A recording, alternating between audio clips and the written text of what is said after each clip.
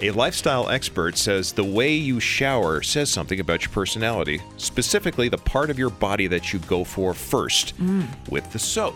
Okay, so once you step in, water's running. Right, so think about that, and we'll break it down for just a few body parts here. If you wash your face first, it means you're motivated by money but might struggle to get along with others. Nope, not me. If you wash your shoulders, you're loyal, reliable. You carry the world on your shoulders, you see.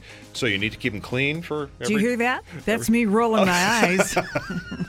If you are a chest person, you're honest and loyal, but also stressed out a lot because, you're feeling all that stress in your chest, and you got to keep that That kind of makes sense. chest clean. Mm-hmm. I do my hair.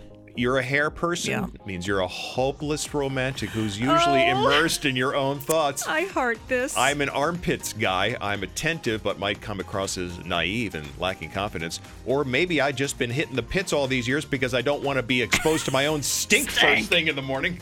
There's always that as a possibility, lifestyle expert lady. Just remember, no matter which part of the body you go for first in the shower, if you have a roommate, do not share a bar of soup. Why can't we use the same toothbrush, but we can use the same soap? Because soap is soap. It's self-cleaning.